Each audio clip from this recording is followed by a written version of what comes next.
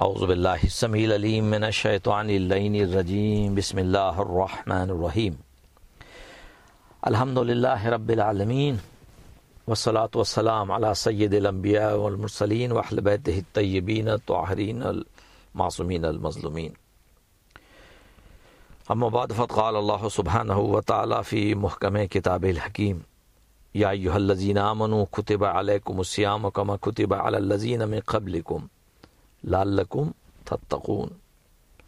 Or you who believe fasting is prescribed for you as it was prescribed for those before you, so that you may guard against evil, so that you may have fear of Allah subhanahu wa ta'ala.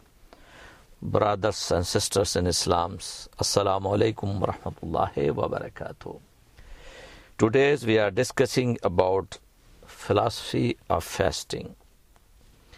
The holy month of Ramadan is the month of Allah, the month of guidance, the month of mercy, the month of repentance, the month of forgiveness, the month of dua, the month of revelation of Quran. During this month, the doors of heaven are open for all those who would like to take this opportunity. Fasting in Islam is to train to suppress our natural appetites and shun evil. It does not mean abstaining only from food, but from every kind of evil. Abstention from food is only a step forward towards self-restraint. But the main objective of fast is to purify our soul with the right conduct and character. As you know, we live in a world where the emphasis is on material gain only, and all other aspects of life have been crushed. Human beings have both a body and a soul. It is the body which desires and can be used to commit sin. Through fasting, we can conquer the body. We should not follow our low desires and allow the organs of our body to sin. Let's cleanse ourselves from all diseases of the soul. We should take advantage of this month of Allah to receive His mercy. We need to remember that every act of worship has its philosophy. Worship should not be like a habit, rather we should perform acts with understanding. When we fast,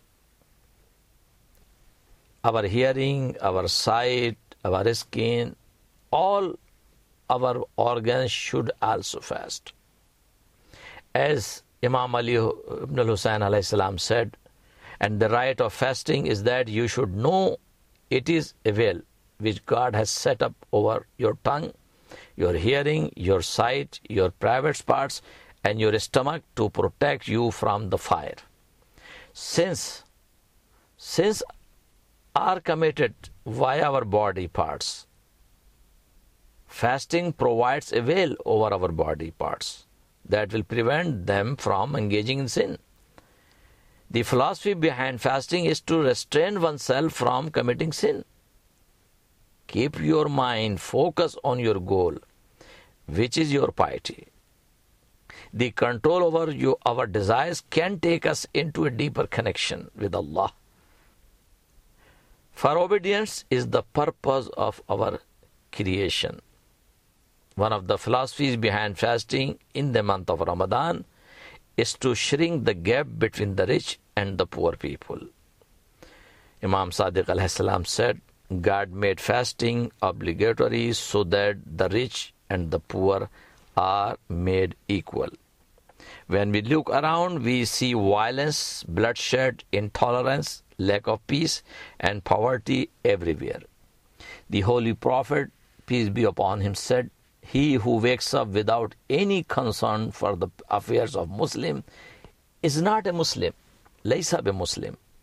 In general, all Muslims, and especially followers of Ahlul Bayt alayhimus salam, are targets of injustice.